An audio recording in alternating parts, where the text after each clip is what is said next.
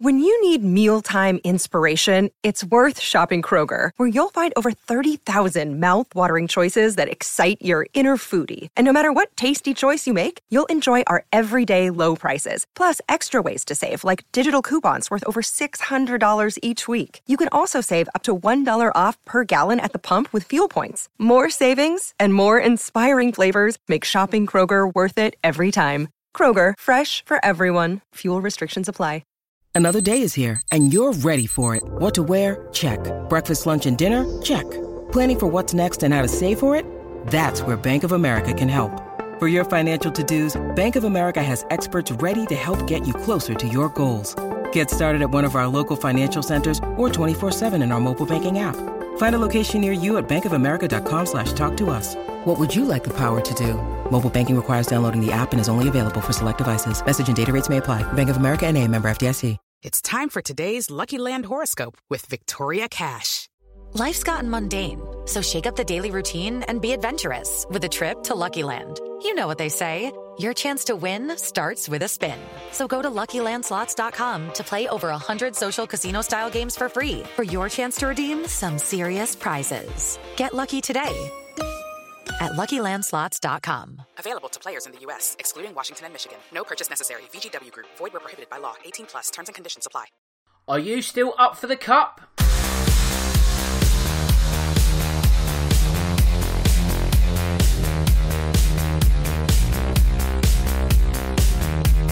Hello and welcome to episode 26 of this season's Real Football Cast. As always, I'm your host, Dan Tracy, and in the next 60 minutes, we'll be dissecting all the hot topics in football. As per usual, we'll be discussing what's been going on in the Premier League over the past few days, while in addition to that, there are also some off-pitch activities that have caught our eye, and they'll be getting our attention in the next hour. It's been another incredible week of football, and this week we've once again got a full house, and that means leading the line and wearing the captain's armband is Carl. So Carl, how have you been since we last spoke? Yeah, really good, thanks Dan. Another interesting week of football, so looking forward to getting into it all. Fantastic. Of course, I cannot forget your strike partner Ivor, and that means that the supply line will be coming from Drew this afternoon. So Drew, how have you been this past week? I'm doing well, thanks for asking, Dan. I'm excited to have my strike partner and Carl back up here, because I think as a duo, we are lethal here on this show, and I'm happy to be back. Yes, let's hope you're both firing on all cylinders this afternoon. Right, so best do the social media bits first, otherwise we'll be talking into the abyss once more. So first, if you want to get in touch with me, you can. That's on Twitter, @StanTracy1983. Also, the podcast has its own account, which is @RealFootballPod. If you want to become a shareholder, all you need to do is follow and join this very elite members club. You can find me via Apple by searching for Real Football Cast. If you use that platform, do not forget to subscribe so you don't miss a single episode. And also, leave a review. And if you're not a fan of all things Apple, you can find me on SoundCloud and Acast. Well, the easiest way to find all the links is by going to realfootballcast.com. As you should know by now, the Real Football Cast is sponsored by Loserpool. And what is Loserpool, I hear you ask? It's the company behind the game Last Man Standing, one which is free to enter, and we have a brand new prize pool, and it again stands at £1,000. If this has grabbed your interest, be sure to visit loserpool.com and create an account. The odds of winning are great, but they're even better if you sign up. Right then, it's time to go live. And where should we go first? It seems as if replays are the main talking point this weekend, and with the fourth round sort of almost been and gone, well I guess it has in that first phase, Carl, it seems to be a clamour for them to be scrapped. So Liverpool are one of the clubs that will have to do it all over again in a week or so, but they're taking a rather different approach, shall we say. I can understand, and I guess you will as well, that perhaps not playing your senior players is not the worst crime. However, when the manager comes out and says, well, I'm not going to be there either, that sets a rather difficult precedent, doesn't it? Yeah, I think obviously, when Klopp did this for the club championship, they didn't really have a choice, did they? They were put in a difficult position. Whereas this time, obviously, there's no real reason why Klopp at least shouldn't be in the dugout, at least managing that side. So for me, I would sit there and say that, yes, I have no issue if they want to field a weakened team. That's entirely up to them, in my opinion. But I do have an issue when the manager says he's not going to be in the dugout at all to oversee that game. And that is where I do think the issue for most people probably comes in the fact that it should be, we don't mind you fielding the kids, but at least show some dignity by being in the dugout yourself and kind of managing that team. And that is where I think you can look to say, well, hold on, this is where it suddenly starts looking a little bit wrong. And I do think that probably is the wrong call from Jurgen. You know, it's not like he needs a summer break himself, does he? You know, he isn't running around for 90 minutes getting stuck in. So he really should be there. And I do think, as you say, that would set a worrying trend and obviously doesn't help with the image of the competition as a whole, does it? No, not at all. And Drew, you know, obviously Carl just referenced the fact that we saw something similar in the Carabao Cup. Is this now going to be a worrying new norm where clubs have what can be considered designated sub-teams and coaching staff for knockout cups? Or is this a sort of different set of circumstances where Liverpool are just hell-bent on winning a first ever Premier League title and they're thinking, do you know what, if anything gets in our way, just push it to the side and all roads lead to that league title? Definitely the latter. I think circumstances come into play here a lot more than people are willing to accept. And I understand why. I mean, look, I completely understand both sides of the argument. From the FA, there's no other time to put it. From Liverpool and Jurgen Klopp saying, hey, you know what? You guys told us before the year, respect the winter break. I find it ironic that he's able to throw these words kind of back in their face. And so I completely understand where he's coming from. He said, we were guaranteed this break. We were supposed to get it. So you know what? We're going to take it. What I think was great during the game was Jurgen Klopp took it fairly seriously. He put on Mo Salah. He put on Roberto Firmino. He put on Alex Oxlade-Chamberlain, and all of that was with Divock Origi still out there. So he had a lot of first-team players. Now, that may have been to avoid a replay more than trying to be respectful of the FA Cup, but regardless, he did have a fairly strong squad out there. Ultimately, it backfired, and now they're in this predicament for a replay. Then, of course, when he comes out and says this, it looks like he's not taking it seriously. So again, I see both sides of it, but I do think Jurgen Klopp and Liverpool are justified. I don't think this is going to be a ripple effect, and all of a sudden next year, all the big Premier League teams are going to play, you know, U19 teams or anything like that. I don't really see that happening. It's all circumstantial. Do Liverpool, Drew, have to be somewhat, I guess, applauded for gaming the system? You know, will the governing bodies have a word, or is this Liverpool's prerogative, their right to actually do what they're doing at the moment? I do think it is their prerogative. I also do think that behind the scenes, absolutely, people, the FA, are on the horn with Liverpool and Jurgen Klopp because they don't want to see the competition relegated any more than it already has been. And, you know, we can talk about the reason why that is, money, different things, but the fact is that the FA Cup certainly is not the priority, not just for Liverpool this year, but for most Premier League and even a lot of championship sides. Instead, they're more focused on the domestic league. And because of that, the FA already knows this competition is in the back of people's minds, and they can't let that happen anymore. So definitely, I think behind their scenes, they are trying everything they can to get Liverpool and Jurgen Klopp to play a respectable squad and at least to have him as the manager in the dugout. Carl, at the same time, will the governing bodies, or the FA in this case, will they have to take it on the chin slightly? Because if they poke the bear too much and, you know, really go at Liverpool and Man City, for example, will those two clubs turn around and say, do you know what, if it's going to be like that, you're just going to get a reserve team at best next season? Yeah, I think so, obviously, because, yeah, as you say, the other side of it is that Jurgen is going to say, well, hold on, we've been told this is a winter break around this period. And as you say, you poke the bear, and the bear normally ends up responding after a certain amount of time, doesn't it? You know, the more you push it, the more you'll get a reaction. So I do kind of think there is a little bit where they'd have to be careful. But like I say, you know, I think we're seeing a longer picture, but I would have said, you know, listen, you know, we can understand if you feel the weak inside, but at least show, you know, at least you, if you're in the dugout, it doesn't look so bad. And I don't really see why Jurgen can't be there. But I do think they'll tread reasonably lightly because, yeah, they don't want these teams then taking a longer view of, well, you wait till next year then. So, yeah, I think there'll be a softer approach as such. And Carl, I'll stay with you then. So if we talk of designated teams, you know how the Champions League will name a pool of players, so you'll get a designated group of, say, 23 with unlimited kids. Could you see something similar happening in the FA Cup next season where, you name a group of, say, 25, 30, and then at least that way the fans aren't necessarily shortchanged. Everyone knows what they're working with, and there's no sort of dramatic chopping and changing at certain rounds of the competition. I don't think we will. I don't think they'll change it too much just based on this. As Drew said, I think, they might just see this as being maybe a one-off and they'll see what happens next year.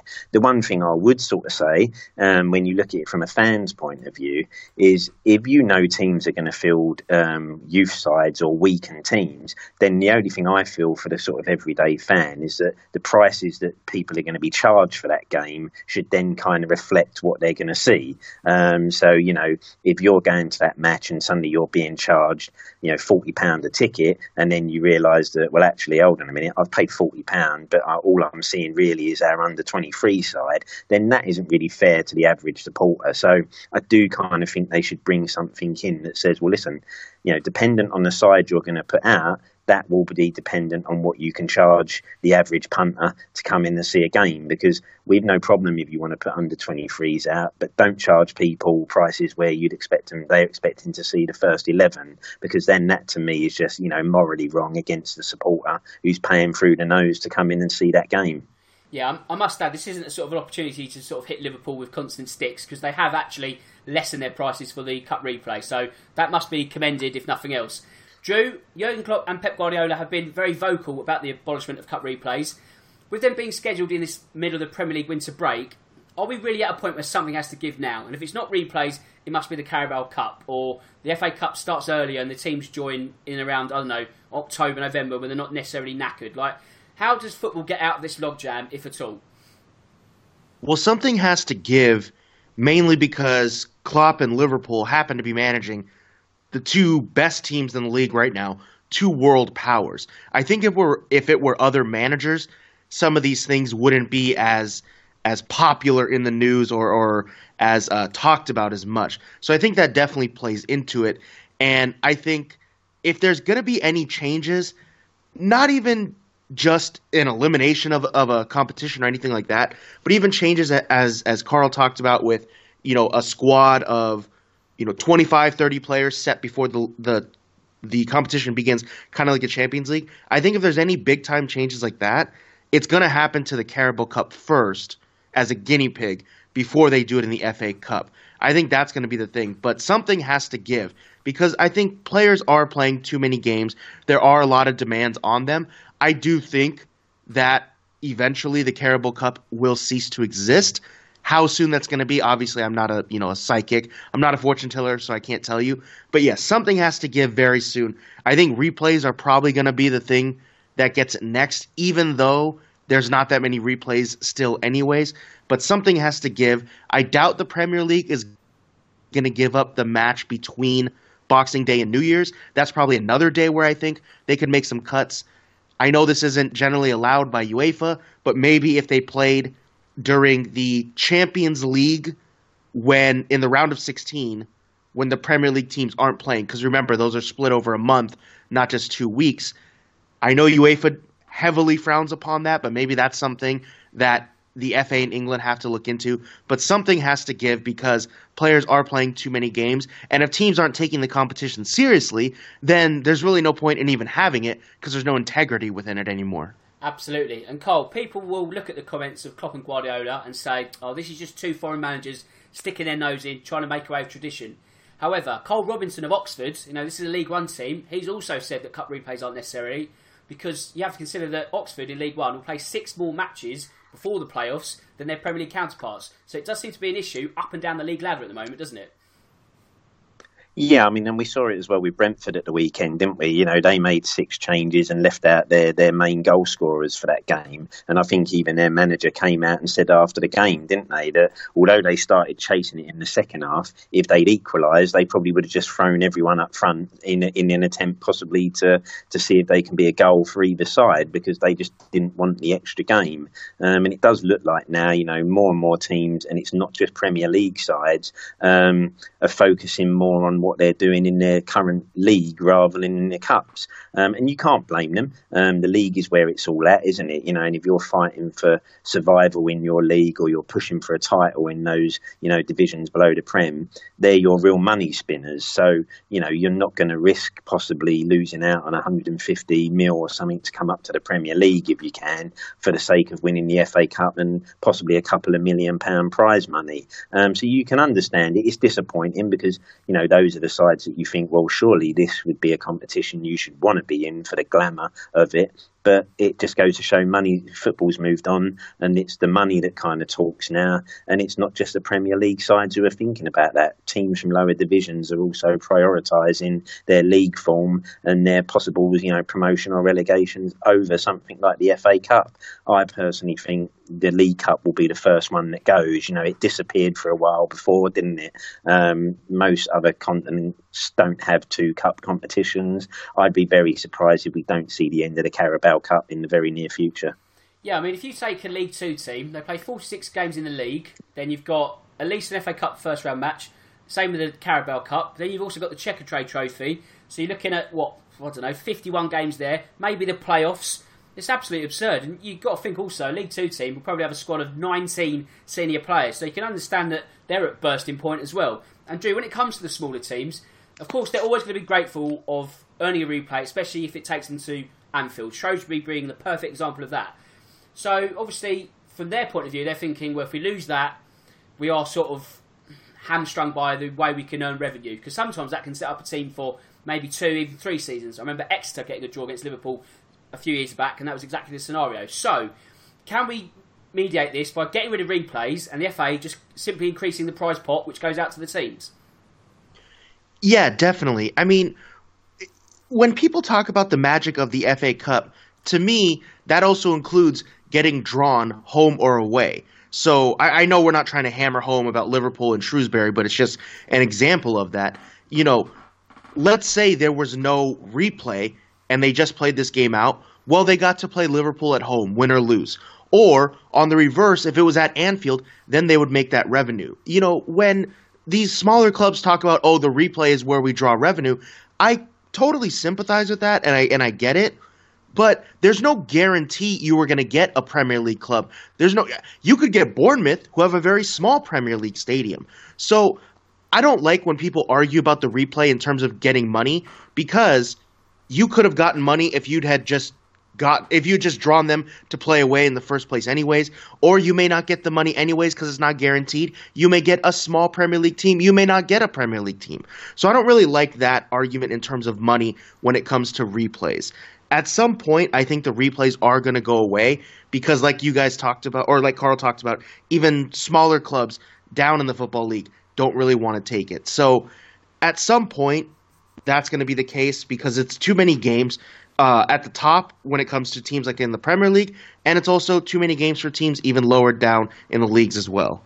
So, Carl, Drew's just mentioned the magical phrase, the magic of the FA Cup, and do you get the feeling that in itself is starting to lose its lustre? Because you look at the competition since 2000, you've had 2 teams outside the recognised Big Six, and that doesn't even include Spurs, who've not even won an FA Cup since, well, we all know that one, Carl. But Portsmouth and Wigan are the only 2 teams to have broken the stranglehold of the famous 5, as it were. So, do you need to perhaps get rid of replays to add a bit more jeopardy into the competition? Because, yes, replays may add revenue, but it also gives teams who may have been dumped out a massive safety net. Take it to penalties, that big team's got a 50-50 chance of losing as well, which then in turn might just open up the competition to more and more teams.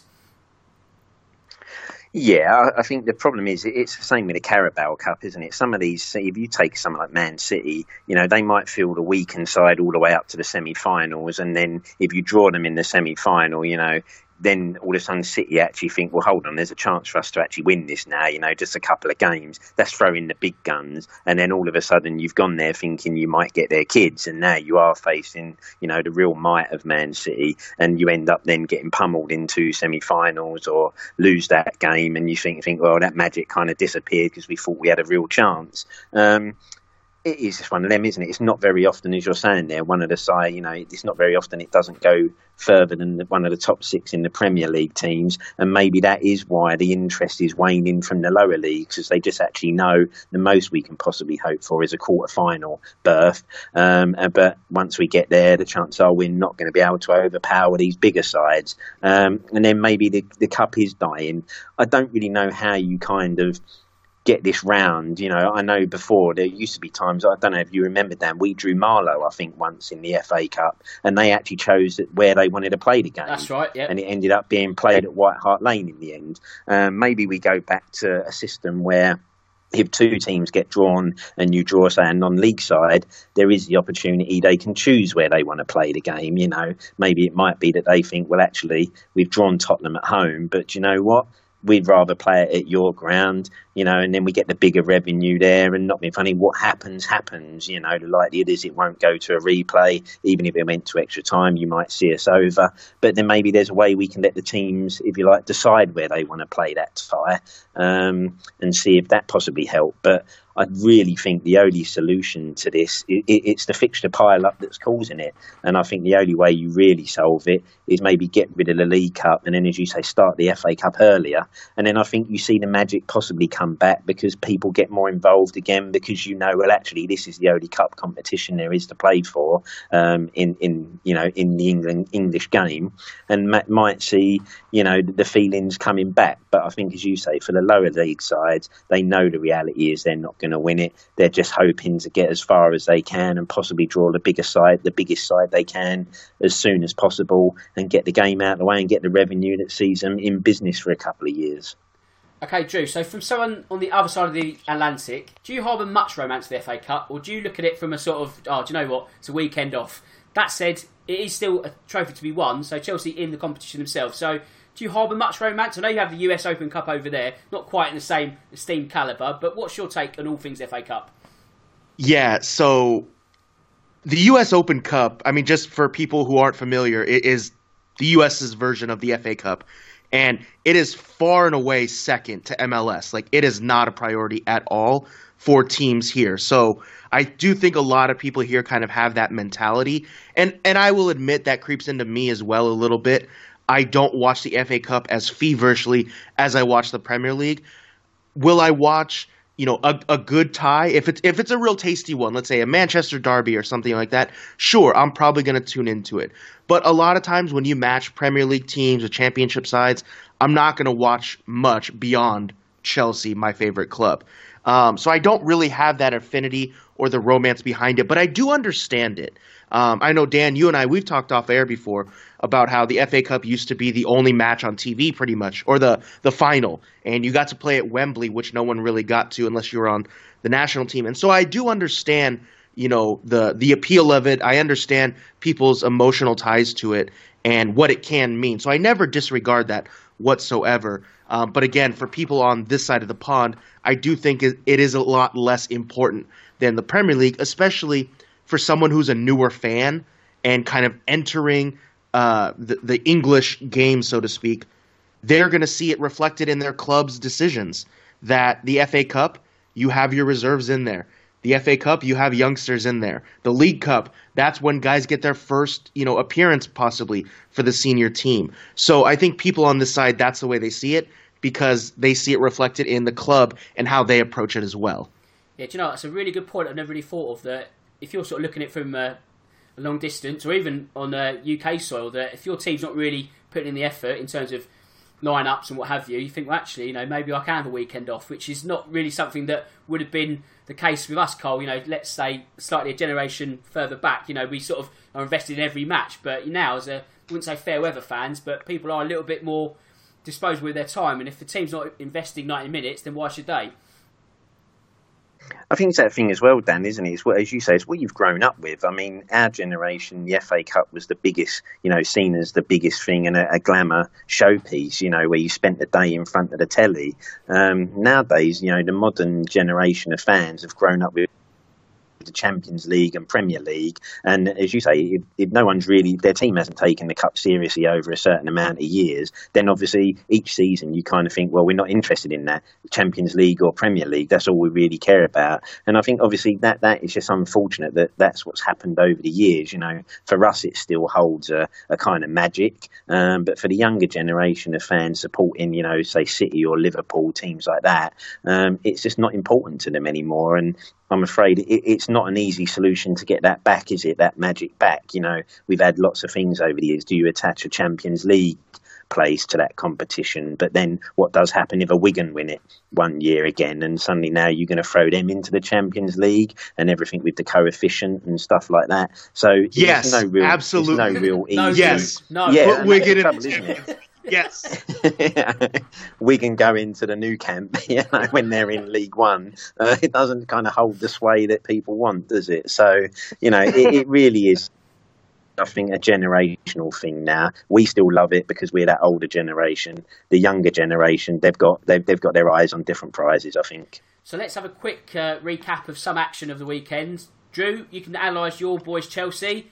Wouldn't say they edged past Hull, but it wasn't quite plain sailing at the same time either, was it? Yeah, Chelsea made a set of changes again, right? Michy Batshuayi up front is just an example of that, him getting a goal.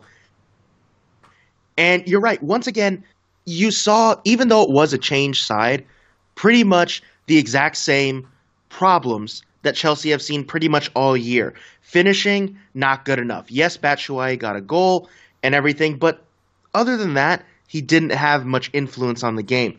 And then defensively, they fell apart a little bit at the end and let Hull, in this case, but they let any team back into it. So, you know, these problems that you're seeing, it's not necessarily down to individuals within the team. It kind of is a problem throughout the entire squad. Attacking needs to improve, and if Tammy Abraham's going to be hurt long term, it definitely looks like Chelsea's going to have to buy someone, or at least get them on loan for the next 6 months for the end of this year. And then defensively, they have to improve as well. Set pieces continue to be a nightmare, and it seems it doesn't matter what competition Chelsea are playing in. If it's Champions League, Premier League, or Domestic Cup, they can't really put teams away, and that's become a worrying problem. I think if you're a Chelsea fan, the biggest question right now is, can they really hold on to fourth place? Because if they continue to have problems at the back and let goals in late, I think they're going to really struggle, and it's going to be a tight race for that last Champions League spot. And Cole, ironically, Spurs need a replay. That said, we'll be at home for this, so does that result put us in the box seat to get into the fifth round? You'd like to think so, but I guess, you know, Southampton are not playing too badly lately, so I still think, you know, that game is up in the air. You know, it really could go either way, I think. You know, we saw at the weekend, you know, Spurs had some good chances and could possibly have put the game to bed in the first half. But then, you know, second half, we kind of let it slip a little bit, and Southampton came back strongly, and you kind of got the feeling that a goal was coming. They missed, you know, some good chances just before they got the equaliser. So I think that one's still a little bit in the open, but you'd like to think home advantage gives Spurs that slight edge that hopefully will see them through and put us into the next round with a home game at Norwich, which then obviously again you're sitting there thinking, well, that again puts us in the driving seat, and then you're in the quarterfinals. But you know, knowing the way Spurs are playing this year, I wouldn't want to get too far ahead of myself, because Southampton could come and put a real performance on, as we've seen they've done before away from home this season. Yeah, it have to be one step at a time for Spurs. And Carl, I'll stay with you very quickly, because Manchester United, I think they'd love to play Tranmere every week. Is it fair to say they've found their level at the moment? Well, Jesse Lingard might have done, that's for sure. You know, we have his landing spot for a transfer this January. Yeah, I think that was one of them games when you know, you're sitting there before the game thinking, oh, you know, dodgy pitch, you know, this could be a tricky tie, but they kind of brushed them aside. And like as you say, Dan, they probably wish they could play a team like that every week. But they're through. I think that'll be all they care about. It could have been a tough game, but they kind of made easy work of them, so they'll be quite happy. And Drew, very quickly, we'll go to the Etihad. I mean, Man City versus Fulham. Fulham, a team in the playoffs, in the Championship level, so you'd think, you know, not a match-up which was a million miles apart, but Tim Ream gets sent off after a few minutes. Gundogan slots home from the penalty spot. It's as good as done then, isn't it? American Tim Ream. That's right, I would yes. like to point out, American Tim Ream looked like an American out there with that red card in the 6th minute. You know, we saw this last year when Fulham was in the Premier League, is that they really were a step below a lot of teams. And then so now facing Manchester City in the FA Cup, you saw once again that Fulham is below their level. And I don't think Fulham have any shame in this game. They went down to 10 men and lost a defender right away. And so from then on out, I mean, you're never really in a position to succeed. And so that was unfortunate for them. I actually think for Manchester City, the biggest thing from this game is Gabriel Jesus being taken off penalty duties, as he stated after, right? He won the penalty, but he didn't take it. He's missed his last 3 for club and country. He hasn't hit one in any competition in over a year for club and country. And so he's struggling from the spot. He says he wants to win it back and earn that spot from Pep, but it's hard to see it happening because he is an awful penalty taker. And although he could have taken it in this game and it wouldn't have mattered, I think down the stretch, there's no way he takes another penalty this year, FA Cup or not. Right, usually we pay the bills on the other side of half-time, but we've got something different in the second half, so we're going to do it this moment. Now, Cole, the pundits, the press, they're all saying, can he do it? Can he go unbeaten this season? You've got 10 already. What have you got for me for number 11? What's your 11th potential loser pick in a row? My 11th, Dan, I'm going to go for Burnley, playing Arsenal at home. But I think, Burnley not been playing great recently. Although they got that win at Old Trafford, I think Arsenal may just get a result. So I'm going to go out there and I'm going to pick Burnley as my next loser. Okay, I mean, from here on in, they're going to get tougher and tougher. So is Burnley going to be the team which finally trips Cole up? Drew, you were tripped up a fortnight ago as you picked Leicester, ironically, to beat Burnley. So what have you got for me this week? Yeah, I'm going to ease back into things. I'm going to take a nice one that's going to help me get back on track. I'm going to take Southampton, guaranteed losers at Anfield against Liverpool. I thought that might be the case. That's a good suggestion. Oh, to be honest, there's not really a great deal that sort of stands out in terms of... there's a lot of bitty games where teams are relatively equal, which doesn't make life too easy for me. And that means I am... Do I go sacrilege or not? Yes, I'm going to go for Tottenham to lose at home to Manchester City. Now, Cole, I know you've played this card before, so don't lambast me too much. I'm also looking at it from a reverse psychology point of view. So if I go in with a low expectation, anything more is a bonus. So it pains me to say it, but I just think all the other games, Leicester-Chelsea could go either way. And I think if you look at all the other fixtures, they are very evenly matched. And you could see quite easily away teams getting something or what have you. So not to say that Tottenham might not get anything, but I just do feel that out of the picks, it's going to be Man City to edge that one. So let's recap. Cole is on 20 points this season. He's going to go for Burnley to lose at home to Arsenal. Drew is on 16, so he's 4 behind. He's going to go for Southampton to lose away at Liverpool. And I, somewhat begrudgingly, are going to go for Tottenham to lose at home to Manchester City. And I'm on 10 points, so I really need to pull my finger out quickly. Right, that is the first half. Don't go anywhere, because the Transfer Tavern is going to be open for business. And we'll be back very soon. Your accumulator letting you down again. You've cashed out early and you just can't win. Prehistoric football coupons? Nah. Have a think about it. Why not play a new way? At Loserpool, pick a loser and win £1,000 in a last man standing tournament. Be a loser and win at Loserpool. Enter for free now. Visit loserpool.com. Right, I hope you're still there. As I just mentioned, the Transfer Tavern is open. So pull up a chair, pour yourself a drink, because we're going to be talking transfers for the next half an hour. So the basis of this sort of transfer tidbits, a bit like Sky Sports News, where they just talk and waffle on all month about who's going to go where. We're going to try and compact that down to 30 minutes or so. So what I've done is I've sort of scraped all the transfer news off the BBC gossip column for the last sort of 3 or 4 days. And we're just going to literally rattle through them. We can discuss potential moves, debunk ones which are going to be sort of very fanciful, so on and so forth. So let's go for a relatively easy one. Carl, I'll start with you. Arsenal, they're expecting an approach from Barcelona for Pierre-Emerick Aubameyang. Now, can you see that happening in January moreover, can you see that happening at the end of the season? I couldn't see it happening in January because I don't think Arsenal can afford to lose someone like him this season. And I think they probably will ask for an astronomical fee to let him go. But there are rumours that he's a little bit disgruntled. So I wouldn't be surprised possibly if that could be resurfaced in the summer, but definitely not for January for me. Okay.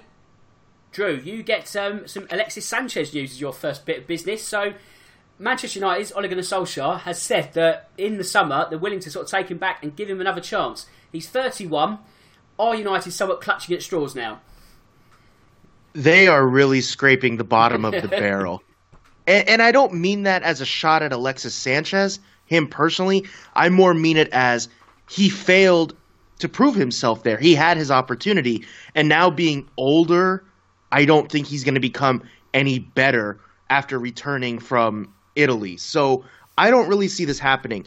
However, if they are actually intending to bring him back, then I do appreciate Solskjaer kind of getting out in front of it and praising the man right away and making sure that kind of positive idea is always out there if this does indeed happen.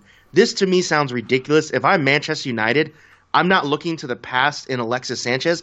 I'm looking to the future on the pitch, of course, maybe off the pitch as well. So this to me is crazy. There's no way this happens unless, of course, Ed Woodward is still in charge and he's taking crazy pills, which he might be.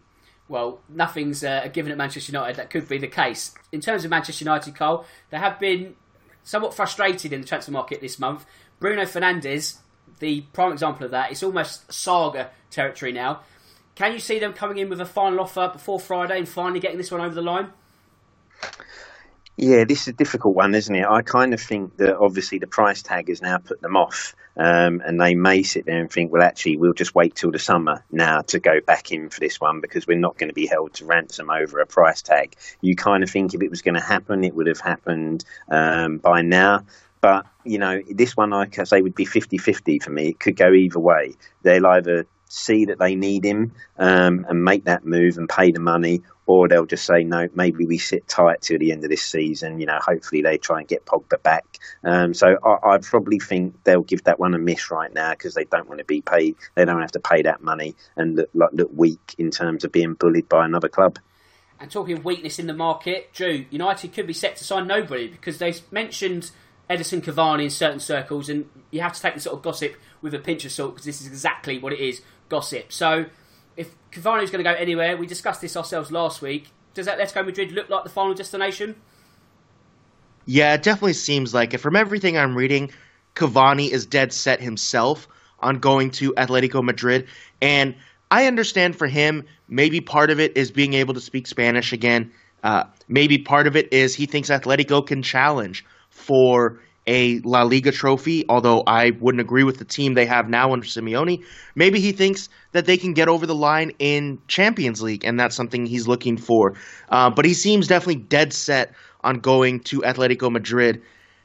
Honestly, I don't know if this is necessarily the best move for him sporting-wise, but if it's going to make him happy personally, then good luck to him.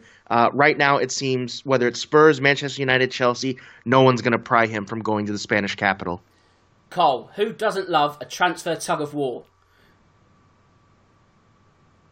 Oh, it's amazing, isn't it? You know, this is what keeps us on edge, isn't it? You know, well, maybe not if you're a Spurs fan because you're not often in many tugs of war during transfer windows. But, yeah, no, we all love it, don't we? It's the first thing you kind of look for in the morning, isn't it? You know, get home and put Sky Sports on. You know, you're hoping to see across that yellow ticker at the bottom that, you know, your club's done a bit of business or suddenly a breaking news and you're looking to sign that superstar. So I think it's what keeps us all going and something that we all love. And once that transfer window slams shut, it kind of, you know, it comes a little bit boring, doesn't it? Because you know there's going to be no news and something that might not get you off the edge of your seat. Right, so thankfully the Telegraph have got one for for you two now, because they're saying that Chelsea and Tottenham are both going for Christoph Piatek.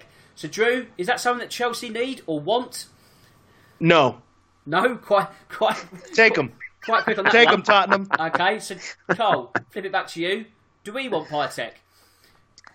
Do you know what, Dan? I've not heard of the bloke. I think I'd have to, for me, this is Danny Rose territory with Google, isn't it? You're Googling a name and saying, like, well, hold on a minute, who is this bloke? Never heard of him. For me, it's not a transfer I'd actually want us to make. If we do need a striker, but I want someone more proven, possibly with some Prem experience already. So for me, I would give this one a miss as well. Yeah, I mean, at 30 million, it does seem more in the sort of calculated punt. Better to get my words right there. Otherwise, do you know what I mean? But yes, it just seems like too much of a gamble, and he's not really blowing Serie A apart. The numbers aren't great. So I think, whether it's a case of that or no striker, that's a risky kind of move, isn't it? But, we've been saddled with so many Soldados, Janssens, etc., that you do sort of worry that it's getting your fingers burnt again, especially at the cost of 30 million. So, Drew, do you need Google for the name Pablo Mari? Does that mean anything to you in Arsenal? I will admit I know just as much about Piontek as I do Pablo Mari.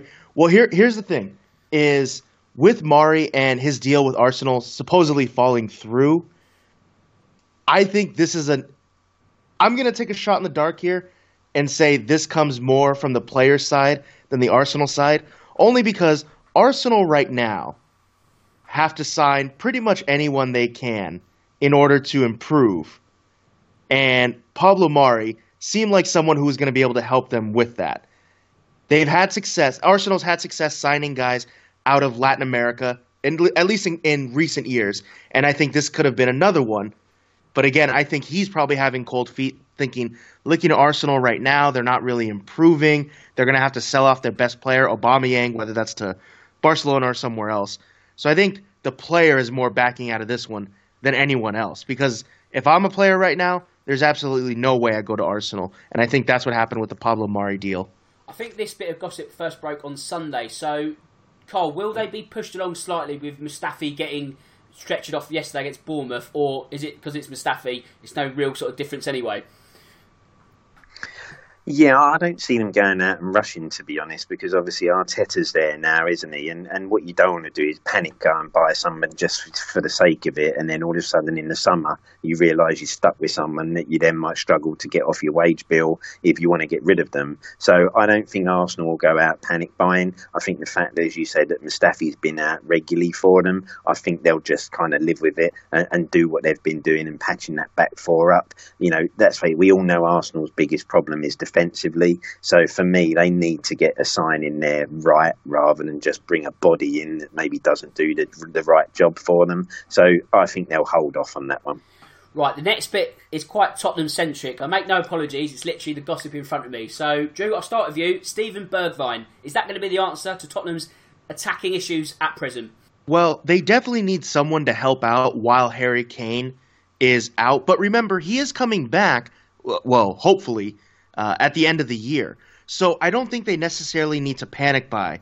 Now with Bergwijn, if it's going to be maybe a loan, that might be a better place to start for Spurs because they have plenty of other options, right? You do have the resurgence of Dele Alli. You do have Lucas Moura, Heung-min Son. So they already have plenty of options. Bringing in someone, if they're going to buy him, it seems as if it's not necessarily the right move long term unless they're already looking at selling Harry Kane as well, maybe after the Euros or something like that. So it kind of depends on what Spurs are looking to do with Kane, but I don't think they need to panic buy if that's what this is. And Carl, moving slightly back down the pitch, midfield, Emre Can is a name that's been linked with Tottenham. Can you see that one getting off the ground? No, I don't think I see that signing happening, to be honest. I think that's just someone's thrown that name out there, haven't they? I can't see us making the bid there, given the fact that, the wages and everything involved. And we've got, I think, some players that can cover in that area. So I don't think Daniel Levy will be looking to push that one through. So I think someone's just come up with the name there. But I think that's wishful thinking. And Drew, Tottenham look set to lose two fullbacks on loan. I think one of them's actually gone through. That's Kyle Walker-Peters. Danny Rose still with a little bit of movement to go. That said, if they do go out on loan, will that be the end of them as Tottenham players? Will this be loans with view to permanence? Can you ever see him wearing Tottenham colours again? Danny Rose, absolutely not. He's been wanting out for so long. And to a certain degree, it's kind of good to see him finally get granted that because he's tried to be, I think, as professional about it as possible on the pitch, I would say, as much as possible. And so for him, he's obviously never coming back to Spurs. For Kyle Walker-Peters, I think there is definitely a shot, but there is a lot of competition, right? Japhet Tanganga has come out and he's played very well on both the right and left side of defense so far, right? If Juan Foyth is ever going to really kind of grow into who they expect out of him. So I think for Walker-Peters, there is a chance. I think it also depends on some of the other options that are at right and left back for Spurs that are also young. Yeah, that's a very good point, actually. A lot of it depends on actually what fills those gaps, and I don't really think any gaps are going to be filled in this next few days, Carl. Can you see any defensive reinforcement being added? No, you can't really see it, can you? Nothing springs to mind, or you're not seeing this heavy linked with someone there coming in defensively. So I think again, it's one of them situations that they're not gonna rush it. They'll probably just get by with what we're doing now till the end of the season, and then obviously look to have that kind of ship out and play new players in for Jose to work with over the summer. So yeah, I'd be very surprised if we bring some defensive cover in at the moment. I think, as we say, Tanganga's come through, who can now play either side or centrally. So I think they'll probably just look to kind of make do now to the end of the season. But going back to Kyle Walker-Peters, I think we mentioned it last night, Dan. I don't think we'll probably see him in a Spurs shirt again. If the loan goes well, I think he'll get a permanent move at the end of it. And I think, unfortunately for him, his time possibly was, a couple of seasons ago. Didn't really make the jump. Should have gone on loan then. So I'd be surprised if we see him back at Spurs. And to be honest, good luck if he gets a move, because he needs regular first team football. Yeah, absolutely. And Carl, I'll stay with you. You mentioned Tanganga and his emergence, and that emergence has perhaps knocked Juan Foyth down the pecking order slightly. So if you believe The Guardian, they're saying that West Ham are weighing up a bid for the Argentine. Can you see that one getting over the line? Oh, I'd like to think for him it doesn't, Dan, because I couldn't think of nothing worse right now, could you? I mean, dear me. I think I'd rather be a bit part of Spurs than go there. God, dear me. No, I think, as you say, unfortunately, the emergence of Tanganga has probably pushed Foyth down the pecking order a little bit. I think now you've probably got Sanchez, Tanganga, and then Foyth, where I think this year lots of us were thinking he'd come through and play at right back, but it doesn't look like Jose fancies him there. So there may be a move on, but again, that may just be a loan move. But like I say, I sincerely hope for his sake it's not West Ham, because, well, you might as well end your career there, mightn't you? There you go. Drew, we spoke last week about Pepe Reina at Aston Villa, and it seems, if you believe TalkSport, which is a dangerous move to make, that Dean Smith might be trying to get the Liverpool band back together, because he's been linked with a move for Daniel Sturridge, almost a forgotten man of sort of English football, 30, playing at Trabzonspor in Turkey. He scored 4 goals in 9 appearances this season, so I think once again injuries and form has curtailed him once more. 4 million or so, could that be good business for the Villa? I think that's actually not a bad idea, because I'm sure for Daniel Sturridge, he wants to come back to the Premier League as well. And so I think that's actually a good price range for Aston Villa. Now, I will put in one caveat. I personally don't want to see this happen, because Aston Villa now have started playing a teenager named Indiana Vassilev, an American national. So me personally, I would like to see him continue to get minutes, and he's not quite a big, strong striker. He's more someone who drops in to midfield to help link up, which is something that the U.S. needs, and I would love to see him continue to get minutes against top-quality competition. So I do admit my bias there. But again, from Aston Villa's side, wanting a big striker up front, or, well, as big as they can get, I guess, Daniel Sturridge, I think, isn't a bad name. And at £4 million, not a bad price range. I could definitely see this happening. So, Carl, if you cast your mind back to the summer, Arsenal fans were triumphant in their capture of Dani Ceballos, weren't they? Lauding in our faces almost. It hasn't really gone to plan for him and Arsenal. It seems as if he wants to move on already. Can you see him going back to Real Madrid this early, or will it just be something that fizzles out at the end of the season and they just sort of part ways rather amicably? Yeah, you know, as you say, you know, they thought they'd signed the Messiah when they got him from under us, didn't they? And it was going to change their season, but it just hasn't worked for him, unfortunately. I see it fizzling, and I just see it. I don't see it happening in January. But as you said, I think in the summer it's that he'll go back to Madrid and possibly look to go somewhere else from there, because it just doesn't seem that it suits him or it's worked at Arsenal. Now, whether Arteta can kind of work with him and try and get something out of him, who knows? But he hasn't really been, you know, it hasn't seemed to happen so far under Arteta. So I just think it'll fizzle for now. But in the summer, he'll definitely be heading back to Madrid and then looking to see where he can kickstart his career after that. And Carl, I'll stay with you. Not quite as glamorous. It's a move that could involve Watford and Burnley, and it's Ben Gibson on loan. So Watford have actually been quite good in terms of clean sheets, but obviously that hasn't really converted into wins, although that situation is improving under Nigel Pearson. Could it improve further if they do manage to get the 27-year-old on loan? Yeah, this is a hard one, this one, isn't it? You know, I can't see him setting the world alight and suddenly making them a massively different side.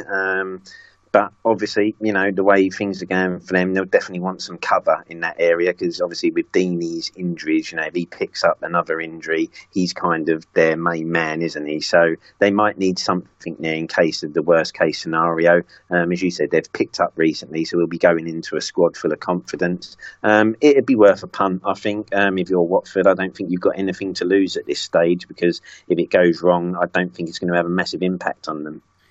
And Drew, we spoke about Barcelona trying to get a striker at the start of the transfer tavern. One other name that's been linked is Wissam Ben Yedder. So 29 years old, 67 million, looking to fill the void that would be left behind from Luis Suarez injury. If they get him or any other big name striker, does that sort of almost curtail Suarez's time at Barcelona? You know, he's no younger, he's not going to get any younger. You know, I think he's 32, 33 at the moment. So is that the sort of the beginning of the end for the Uruguayan at the Catalan club? Oh, absolutely. And especially with his injury issues that he's had this season, whoever they get to bring in, they're definitely bringing in someone to be the starter right away, of course, but next season as well. So if it's Ben Yedder, who to me isn't necessarily a big enough name for Barcelona, I think someone like Aubameyang or I'm sure there's lots of other options out there are a little bit better, but they are definitely looking for Suarez's replacement. They're looking for the future. They're looking for their next number 9. Another La Liga star now, Cole, James Rodriguez, and he's been linked with Arsenal and Everton. Can you see either of those two signing him, maybe not before the end of the week, but a summer move? Because I know Carlo Ancelotti is a big fan of Rodriguez. Obviously, that's where the Everton link comes in. But could Arsenal finally get a big name replacement for Ozil, perhaps? I don't see the Arsenal one coming off, if I'm honest. But like as you say, the Everton one, I can see that, you know, possibly in the summer rather than January, Ancelotti wanting to bring some new faces in, and obviously they'll be looking to start the season fresh. And, you know, he'd be a massive name going there, wouldn't he, for them? And that it would give them a bit of a boost, you know, someone like that turning up. So I could possibly see the Everton one coming to fruition in the summer, because I think Ancelotti will be looking to make a splash and looking to set his tone and try and turn it round there. So I definitely see, you know, Everton in the summer, but I don't think Arsenal. I think, you know, that I don't see that one happening at all, to be honest. I think Arsenal will be looking for something else rather than another flair player that could possibly flop. And Drew, Manchester United, they loaned out Chris Smalling at the start of this season, and to be fair, he's actually had a really good run at Roma, so much so that the club from the Italian capital want to sign him. However, United aren't budging from the £25 million asking price. So I think this is one more with the summer in mind, but can you see the England international staying put in Italy?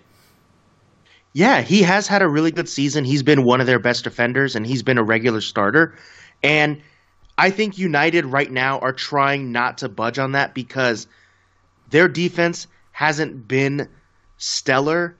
So if they can bring Chris Smalling back, maybe, and he could be one of their regular defenders, I think that's what they're holding out for. Now, I don't think that's going to be the case. I think they're going to either have to promote one of the younger kids, or they're going to have to buy someone else. I don't think Chris Smalling is the answer, but I think that's why they're trying to draw this out and hold on to it at least through the end of the month, and then that buys them time until the summer when they can make a decision. I think that's what they're trying to do here. Okay, this one might have to be labelled wishful thinking because Newcastle have been linked with a loan move for Paco Alcacer from Borussia Dortmund. Carl, that's going to be quite the leap if they manage to get him, won't it?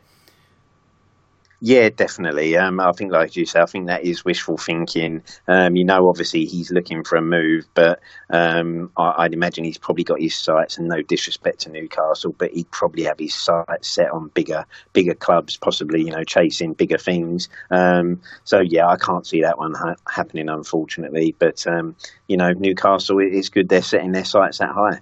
Well, I'll tell you what, if this was a goer, you'd then have to think, well, where are Tottenham? Because that's probably the kind of striker that would be quite ideal for Tottenham, would you not think? Yeah, I mean, as you say, Dan, if you're talking about signing someone for 30 mil that you kind of think isn't setting the world alight in Italy, then, as you say, if you gave me the option of either two players, I'd rather go for this one over someone who's not really doing it, because he has been proven to do it and playing in a very similar league to the English league. So I would definitely throw my eggs in that basket rather than the other guy. And Drew, let's stay on the theme of wishful thinking. Will it be wishful thinking of Manchester United signing Ben Chilwell in the summer? Yeah, here's where I think United have the advantage is they have the name of Manchester United and they have the money. And so anyone who's trying to get him, I know Chelsea really wants to get Chilwell to be their next left back, or whoever else is going to jump into it. Manchester United have the money to outspend them, right? That's why Harry Maguire went there. That's probably the only reason he went there. And so I think that's what they're going to have to do if they want Ben Chilwell. And they have that advantage. So I think that's what it's all going to come down to, is who's going to pay the most money. And Ben Chilwell is going to make out like a bandit this summer from whatever team buys up his services. Right, so the final bit of business in the Transfer Tavern, and I guess it also might be wishful thinking. Carl, it goes to you. Will Tottenham land Gareth Bale before the end of January? No chance. There you go. That's what it needed.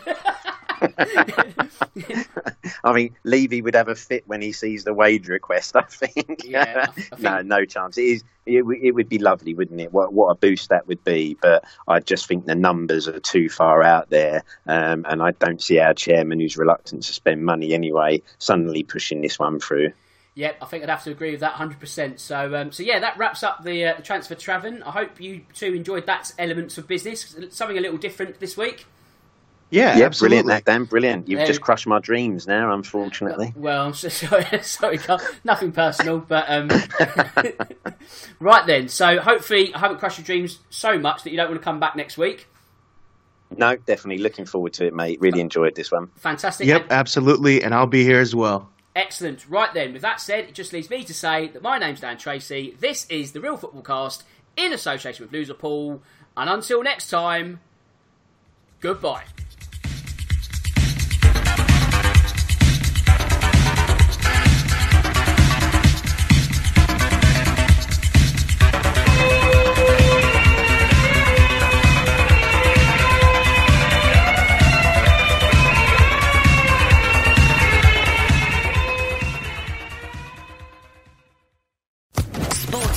Podcast Network.